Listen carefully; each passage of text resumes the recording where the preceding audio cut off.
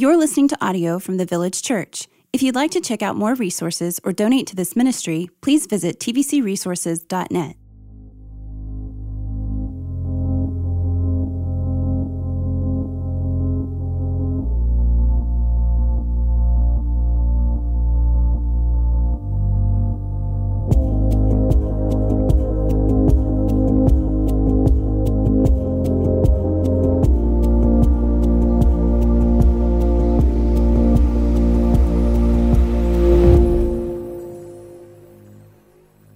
Good morning, church family. My name is Josh Christie, and I have the joy of serving as one of our small group coordinators for the young adult ministry and also as a collector for the financial ministry.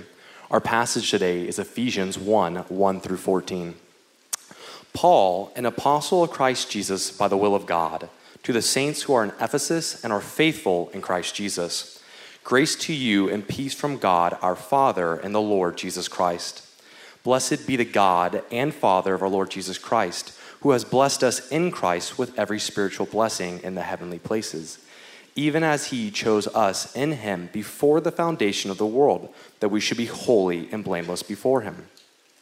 In love he predestined us for adoption to himself as sons through Jesus Christ, according to the purpose of his will, to the praise of his glorious grace, with which he has blessed us in the beloved.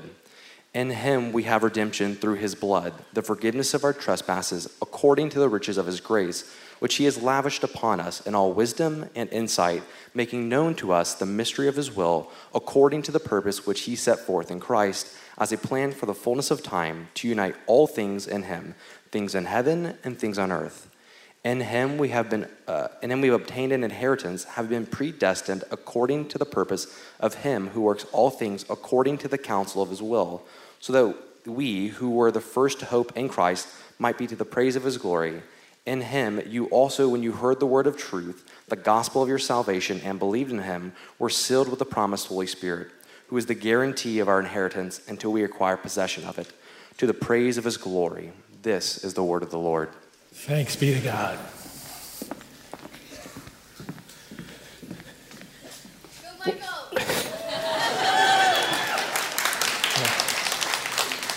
Buenos dias, hermanos y hermanos de la Iglesia Pueblo. All right.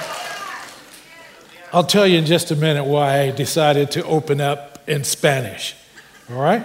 But my name is Michael Morris, and I'm one of the elders here at TVC. And I also want to welcome those who are members and friends who are joining us this morning via the live stream. In the 9th grade, I took Spanish. My Spanish teacher was Miss Beverly Thomas. Miss Thomas had recently come to our school to teach Spanish. She was young, she was beautiful, and I'm sure every 9th grader, 8th grader, 7th grader had a crush on Miss Thomas like I did. All of the girls noticed one thing about Miss Thomas. That year at our school, she only one or maybe twice wore the same dress. I mean, she was a knockout. Miss Thomas also did something in her class one day, and I'll tell you what she did. She outed me. I better hurry on before you read too much into that. Well, the year before, between the 7th and 8th grade that summer, I came to know the Lord. And I was endeavoring, as any 13-year-old, 12 and a half, 13-year-old was, to walk out my Christian faith. But I fell down sometimes. One Friday in Miss Thomas' class, I don't know what happened, but the old me decided to manifest itself, and I showed out in Miss Thomas's class. Well, over the weekend, I really felt bad about my behavior, and so I waited on Monday morning to go in her class to everyone. Almost everyone was in class, just a few people, and I slipped in with the last few people, took my seat on the back row where I sat in her class. And before she got started, I remember her saying these words. Morris, are you saved? With my head bowed, I sheepishly said, yes, ma'am. Knew she was referring to my behavior that Friday before and the way that I did not walk in a sanctified way. So she outed me. In retrospect, my understanding of what it meant to be saved back then was limited to John 3:16. For God so loved the world that he gave his only son, that whoever believes in him should not perish, but have everlasting or eternal life. As rich and as life-changing as that was to a 12-year-old whose heart had been awakened to his own sinfulness, to the fact that I needed a Savior, and to God's overwhelming love for me, I had no idea of the immeasurable gift of grace that I had received. I had no idea what it meant to be justified, no idea what it meant to be a new creation, to be adopted, and to have redemption. Those are the topics of the last 4 weeks of this series. If you want to understand those more, go back and listen to those. I'd encourage you. I was certainly clueless of what union with Christ meant. On that summer night in mid-July a year earlier, all I knew could be summarized in the words of an old hymn. I was sinking deep in sin, far from the peaceful shore, very deeply stained within. I was sinking to rise no more. But the master of the sea heard my despairing cry, and from those waters he lifted me. Now saved am I. Love lifted me. Today we will conclude our series, Every Angle, the depths and dimensions of the gospel, by looking at what Paul had to say about union with Christ from his letter to the church at Ephesus. However, before we delve into the passages, let's do a quick flyover of the book of Ephesians, and then we'll conclude by zooming in on the passages that we have read today. A little bit about the backstory of Ephesians. Actually, I like what Mark Dever had to say in summarizing the book. He says that in the first 3 chapters, Paul tells us what God has done. And in the last 3 chapters, Paul tells us what we are to do. He shifts from the indicative, that is expressing statements of fact, to the imperative, giving authoritative statements of what we are to do. Paul explains what God has done for us in Christ, which informs and empowers how we are to live in Christ. So what's up at the First Church of Christ at Ephesus? We get some hints, and not so subtle hints, about what's going on at Ephesus when we read through this book and look at how Paul addresses the believers at Ephesus. In the 2nd chapter, he talks about the fact that there are ethnic and racial hostilities that are in the culture, and they are now infiltrating the church. There were those who were losing heart, becoming discouraged because of afflictions, because of sufferings, and in particular, Paul's suffering imprisonment, and that was having an impact upon them. He was in prison as he writes this letter. He talks about their walk, their lifestyle. It was starting to resemble that of the culture more than it was that of Christ and his church. Their community of faith was disjointed and divided. It was characterized by pride, individuals demanding their rights, a lack of patience with one another, and an unwillingness to put up with one another's quirkiness. Their behavior, Paul says, was childlike and unstable. There was a general unwillingness to extend the grace that they had received to their brothers and sisters. Others were returning to a life of promiscuity that was prevalent in their culture. Some were getting drunk, others given to fits of anger and violence. Still others were giving in to bitterness and wrath. Some were allowing space for Satan to occupy their minds and thoughts. Their communications, rather than being constructive, it was destructive, tearing down of one another. There was yelling, there was shouting, there was lying, there was speaking evil or slandering of brothers and sisters. There was foul and filthy language among them.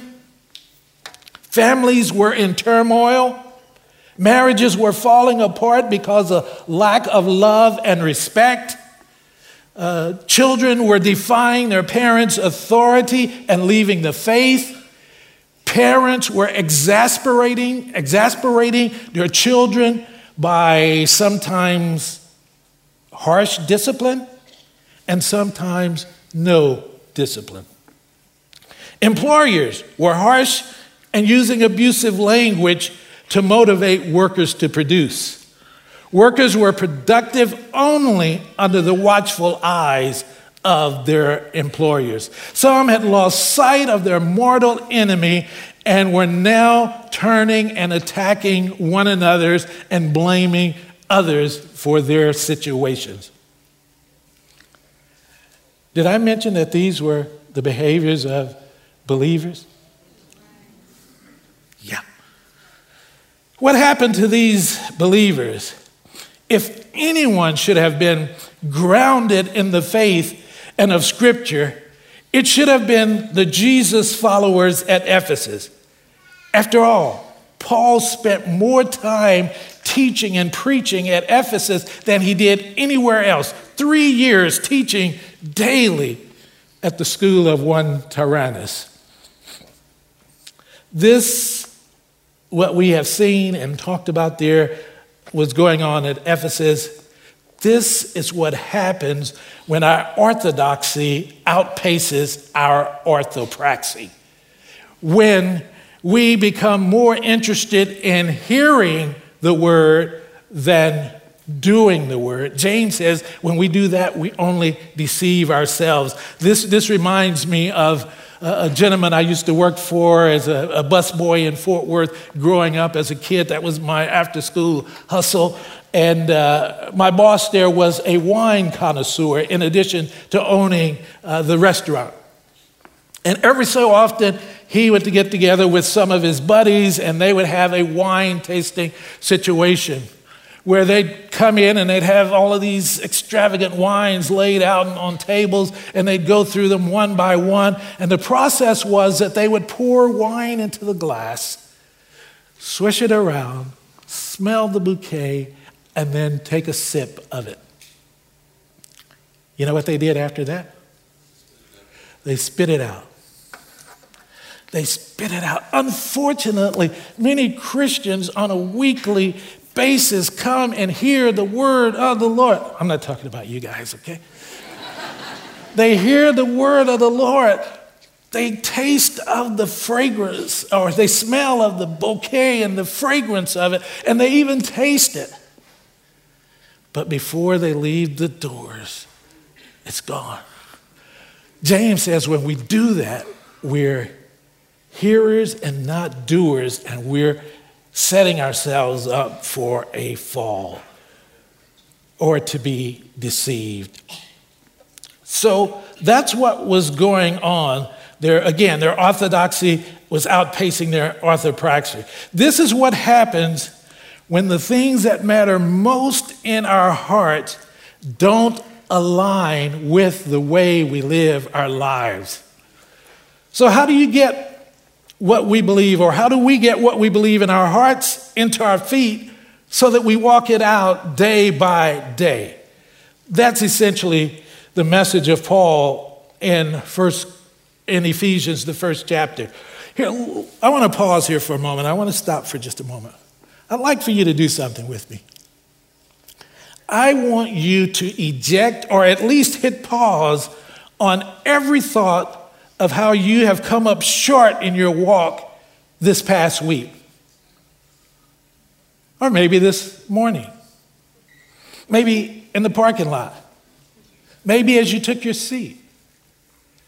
Just hit pause on those thoughts for a moment.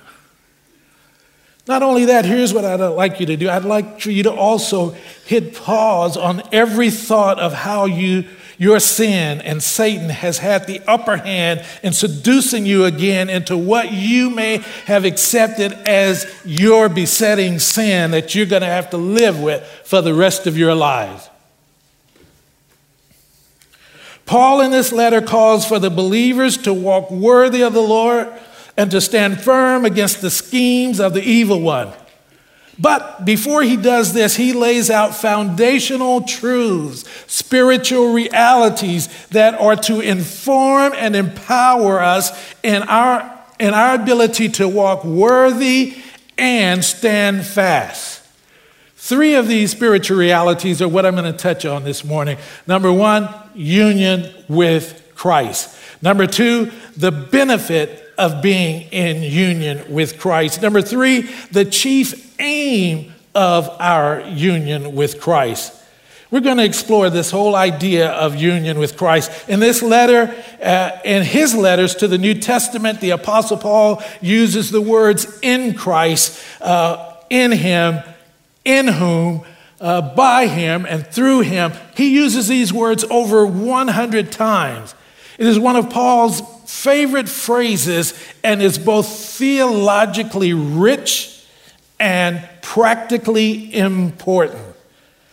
Speaking of the theological richness of this, I don't consider myself a theologian.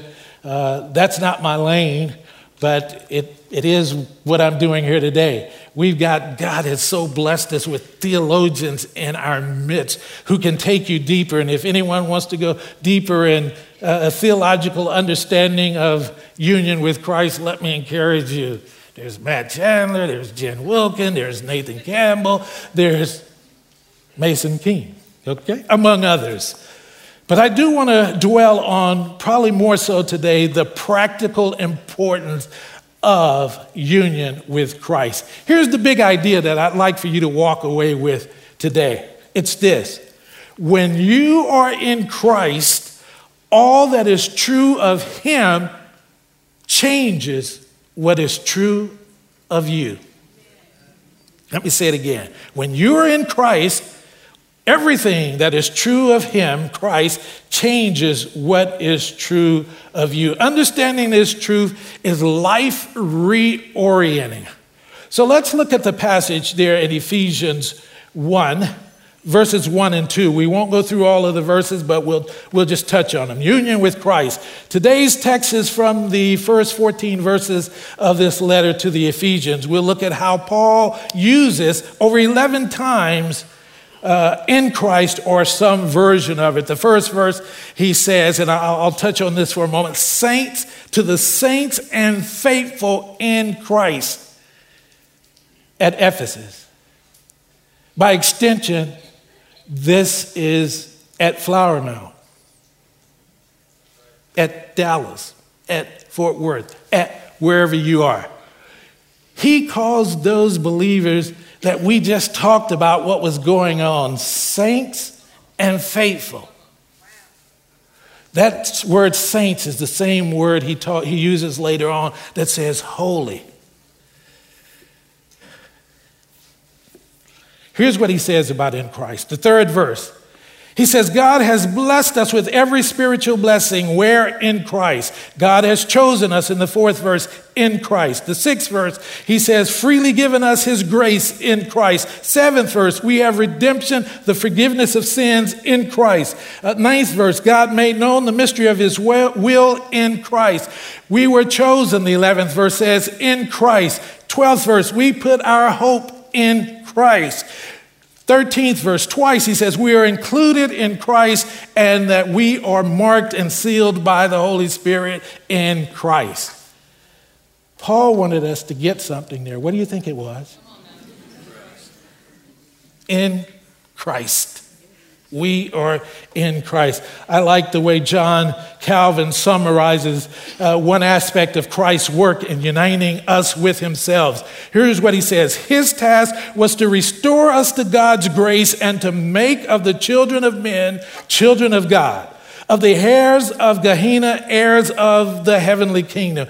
Who could have done this had not the selfsame Son of God become the Son of Man, had not so taken what was ours as to impart what was his to us, and to make what was his by nature ours by grace.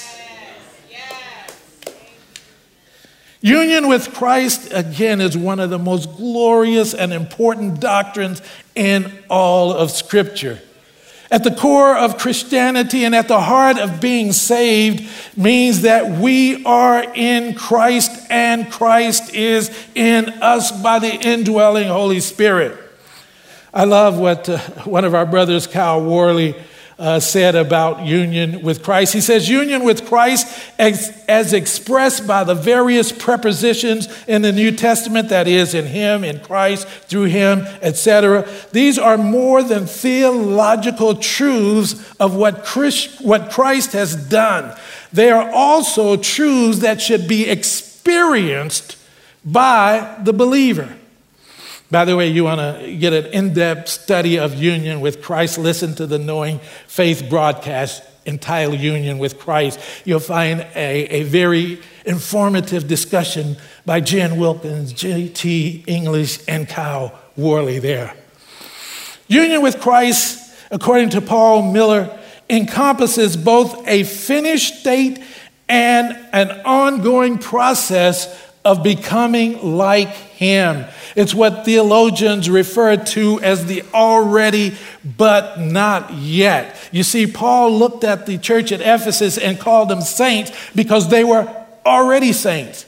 But Paul was fully aware that they were being sanctified and going through the process of becoming more and more like Jesus. Saints, that's where we are today. For many Christians, union with Christ is vague, even sterile idea. But when you begin to experience union with Christ, being part of the union brings a vitality into your life, a vibrancy into your life. Jesus put it this way: the thief comes to rob and to steal and to destroy, but I came that they might have life and have it in its fullness, abundantly. That word life, there's the Greek zoe. And it's not just about quantity, eternal, long, forever, but it's about the quality of life. It is that life that was breathed into Adam in the garden that has been restored to us through Jesus Christ. Peter put it this way: his divine power has granted us all things that pertain to life and godliness through the knowledge of him who called us to his own glory and excellence, by which he has granted to us his precious and very great promises, so that through them you might become partakers of the divine nature, having escaped the corruption that is in the world because of sinful desires. Did you get what Peter just said? We have become partakers of his divine nature. No, we're not God, but his breath, his life dwells within us when we are in Christ. Let me repeat it once again, that big idea. When you are in Christ, all that is true about him changes what is true about you. Let's go to the second point, the benefits of being in union with Christ. Ephesians 1:3. We'll just read that one verse, but like we did before, we'll skip down through there and point out some of those benefits. Blessed be the God and Father of our Lord Jesus Christ, who has blessed us in Christ with every spiritual blessing in the heavenly places. Man, this passage uncovers the great riches that are ours in Christ. Do you not know that you are spiritual gazillionaires? Did I just make up a word? I think I heard it somewhere. Yeah, that's what we are. When it comes to the things of the Spirit, man, we don't just have, we have learned to operate in a scarcity mentality. And we overlay that on our God. Man, there's an inflation, there's recession, all of this stuff is going on. It's true. But God's never been hindered. His spiritual resources certainly aren't thwarted by what's going on in the economy of the world. So what are these spiritual blessings?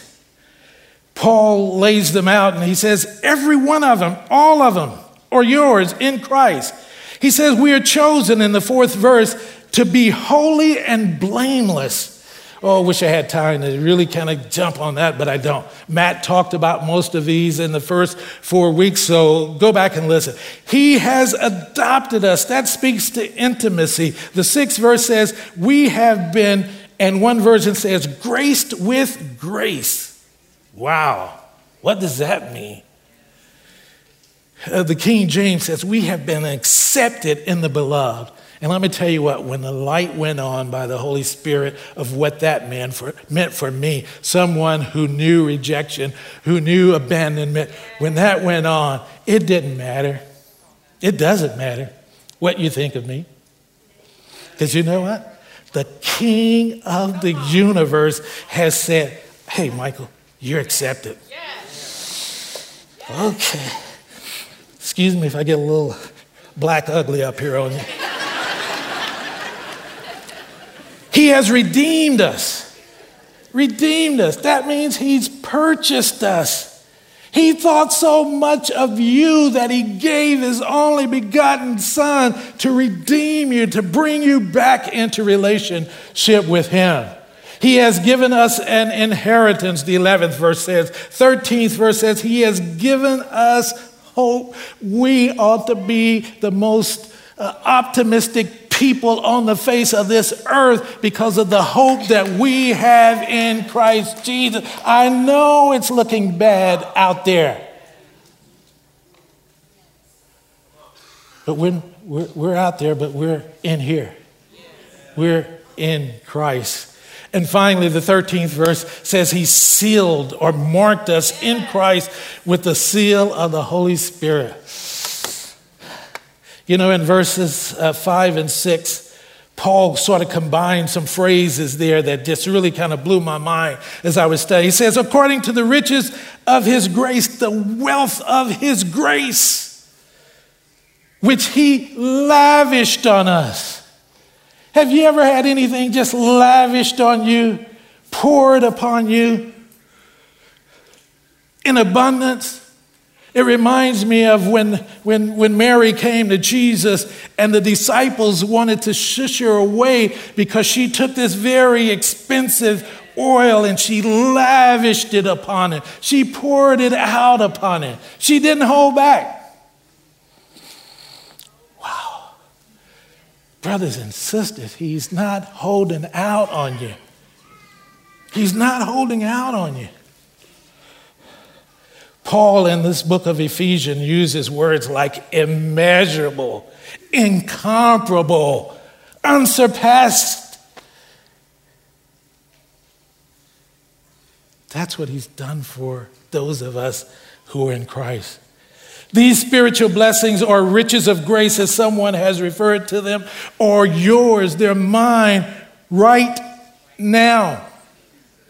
Oh, I can hear some of you right now. But Michael, you just don't know what a mess my life is right now. You know, nowhere in Scripture or no one in Christ is precluded from some mess in their lives at times. You need to understand that. The mess of hardships, the mess of trials, the mess of temptations, the mess of troubles, and sometimes the mess that we make ourselves. Since we are in union with Christ and learning to view life from a heavenly perspective, we should start to see life difficulties and opportunities to grow in our faith, love, and obedience to Him. This growth will begin to be displayed in our walk and in our stand. Our walk relates again to how we interact with others. Our stand relates to how we relate to our spiritual enemy. Let me just pause right there. When it comes to our spiritual enemy, you know what he says about those who are in Christ? In Romans? You are more than conquerors. You're not just one who prevails, but you're more than a conqueror in Christ. James tells us how to start looking, and this is important, how to start looking at our lives, our troubles, our trials from a heavenly perspective. He tells us this in James 1 and 2. Listen to what he says. Count it all joy, my brothers, when you meet trials of various kinds, for you know that the testing of your faith produces steadfastness, and let steadfastness have its full effect, that you may be perfect and complete, lacking in nothing. That's a hard word, James. But you know what James is saying here? He says something is lacking when you're going through a trial. Selah. Think about it. Something is lacking. But here's God's way of preparing you to be steadfast so that you don't keep being bowled over day after day by the same trial. Sure, man, I've been bowled over day after day by the same trial. But I've learned and I'm learning how to overcome those things. And so James says, hey, quit looking at it from this earthly perspective. You are now seated in the heavenly. So you need to look down on your trials, your problems. You need to look down on them. And when you look down on them, you know what you'll do? You'll look up. God, you are greater than anything. All right. This clock keep running.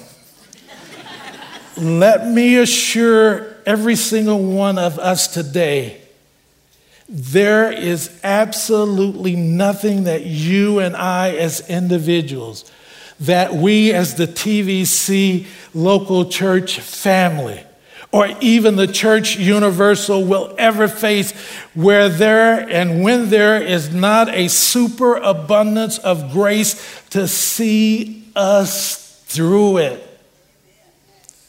The days in which we're living are not the days we lived in 5 years ago. And we need to be prepared for that. It is precisely because of our union with Christ and the resources made available by this union that we walk worthy or holy and stand firm against every onslaught of the world, the flesh, and the devil. So what's the mess that you're facing right now? Let me just go through some things. Some people are frustrated by the mess of the ethnic strife and polarization that's going on in our society, in our culture. Some are in the mess. Their mess may be their uncontrolled anger or the bitterness that has crept in because you've been wounded by family members, by church members. Some it is an addiction. Others it's sexual brokenness. Others it's a marriage that's stuck in the mud. Others it's an adult child whose lives are in shambles. It is a career, or it could be a career that in spite of all the perks and benefits of your job have left your soul empty. It could be covetousness that keeps you pursuing more and more of this world's stuff, but never satisfied. Or is it that nagging thought that by now you thought your Prince Charming, that man-child who's still playing video games, would have rescued from the loneliness of your balcony or your patio, but you're still waiting. You're bothered by that. Or it could be that feeling of abandonment and rejection that plagues you daily with doubts of your self-worth, your value, and your belonging. That's where I was at one time until I learned that I was accepted in the beloved. Romans 8:31-32, Paul says, hey, Michael, what can you say about these things? Here's what he says. If God is for us, who can be against us? If he did not spare his own son, but gave him up for us, how will he not also freely give us everything? I know some of you are having a hard time believing this. And I'm not talking about a prosperity gospel. I'm talking about the spiritual blessings that we have in Christ Jesus. The Godhead, Father, Son, Holy Spirit has invested every resource of heaven in you. As a believer who is in Christ, every blessing in Christ is available to you. We have everything that we need to grow in Christ-like maturity and to triumph over the temptations and trials that come against us. The final spiritual reality is to understand why God has designed us to be in union with Christ and why he has blessed us with these immeasurable spiritual blessings. Ephesians 1:5-6, he predestined us to the adoption of himself as sons through Jesus Christ, according to the purpose of his will. What is that purpose? To the praise of his glorious grace with which he blessed us in the beloved. The 12th verse says, so that we who were first to hope in Christ might be to the praise of his glory. The 14th verse says, who is the guarantee of our inheritance, speaking of the Holy Spirit, until we acquire the possession of it to the praise of his glory. Paul explains that the purpose of our lives is not that we might pursue life, liberty, and happiness,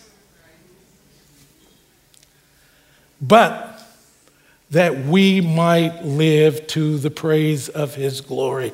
Alistair Beggs put it this way, God's plan and purpose is not to make our lives tranquil, to answer all of our questions, but in order that we might live to the praise of his glory. So whether you eat or drink, Paul says, do it all to the glory of God. And whatever you do, he said, in word or in deed, do all in the name of the Lord Jesus Christ, giving thanks to God and our Father through him. In 1 Peter says, if anyone speaks, he should speak as one conveying the words of God. Anyone serves, he should serve with the strength that God provides, so that in all things God may be glorified through Christ Jesus. The phrase to the praise of his glory, while it is not exclusive to using our lips to sing his praises and to proclaim the goodness of the Lord, it is more about how we walk in front of the world, how we live our lives, how we conduct ourselves, that becomes a living praise to our great and mighty God. Living our lives in such a manner that it results in praise to the majesty and splendor of the only wise and great God. Paul says, we are his workmanship. That's you, created in Christ Jesus for good works, that we might walk in them. Jesus himself said, let your light, the way you live your life, so shine before men that they see your good works and glorify the Father. Oh, the graciousness of God, sitting at dinner last night and just bowing our heads in prayer and having a conversation about the goodness and blessings of the Lord. Someone walks up to our table and say, hey, tell us about yourselves. Tell us about y'all. We want to know. That's not us. That's the grace of God on our lives. The big idea, once again, when you're in Christ, all that is true of him changes what is true of you.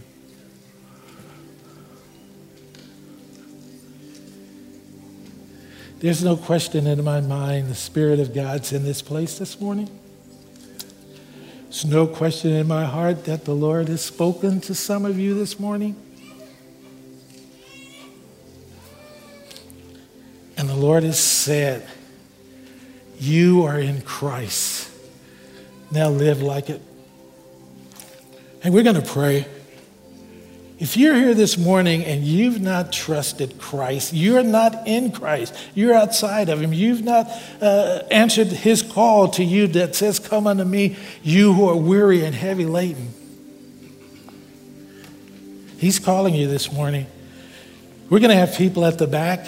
If you are hearing that small, still voice of the Spirit, let me just encourage you to go back, talk to some of those folks back there.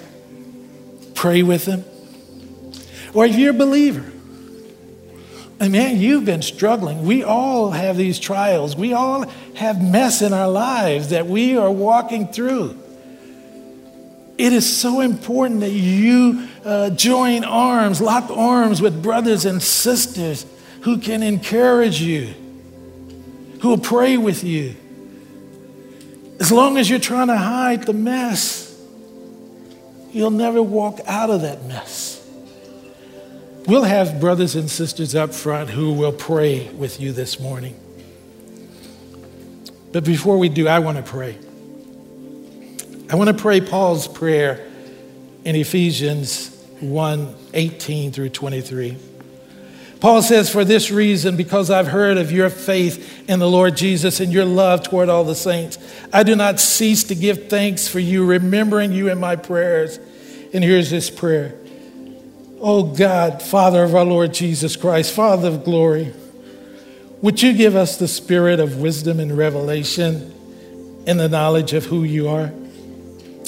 Will you open the eyes of our hearts and enlighten them, that we might know the hope to which you have called us, that we might know what are the riches of your glorious inheritance in the saints, and what is the immeasurable greatness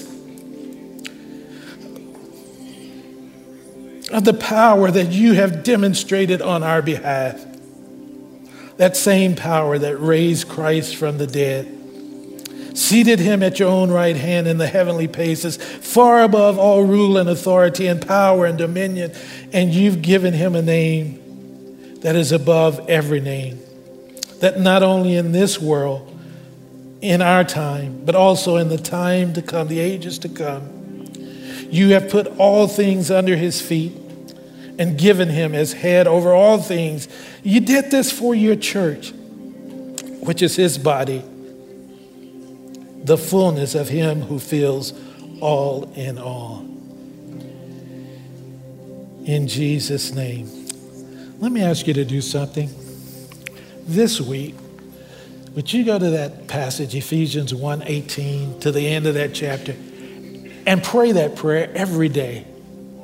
Pray that prayer every day. God bless you.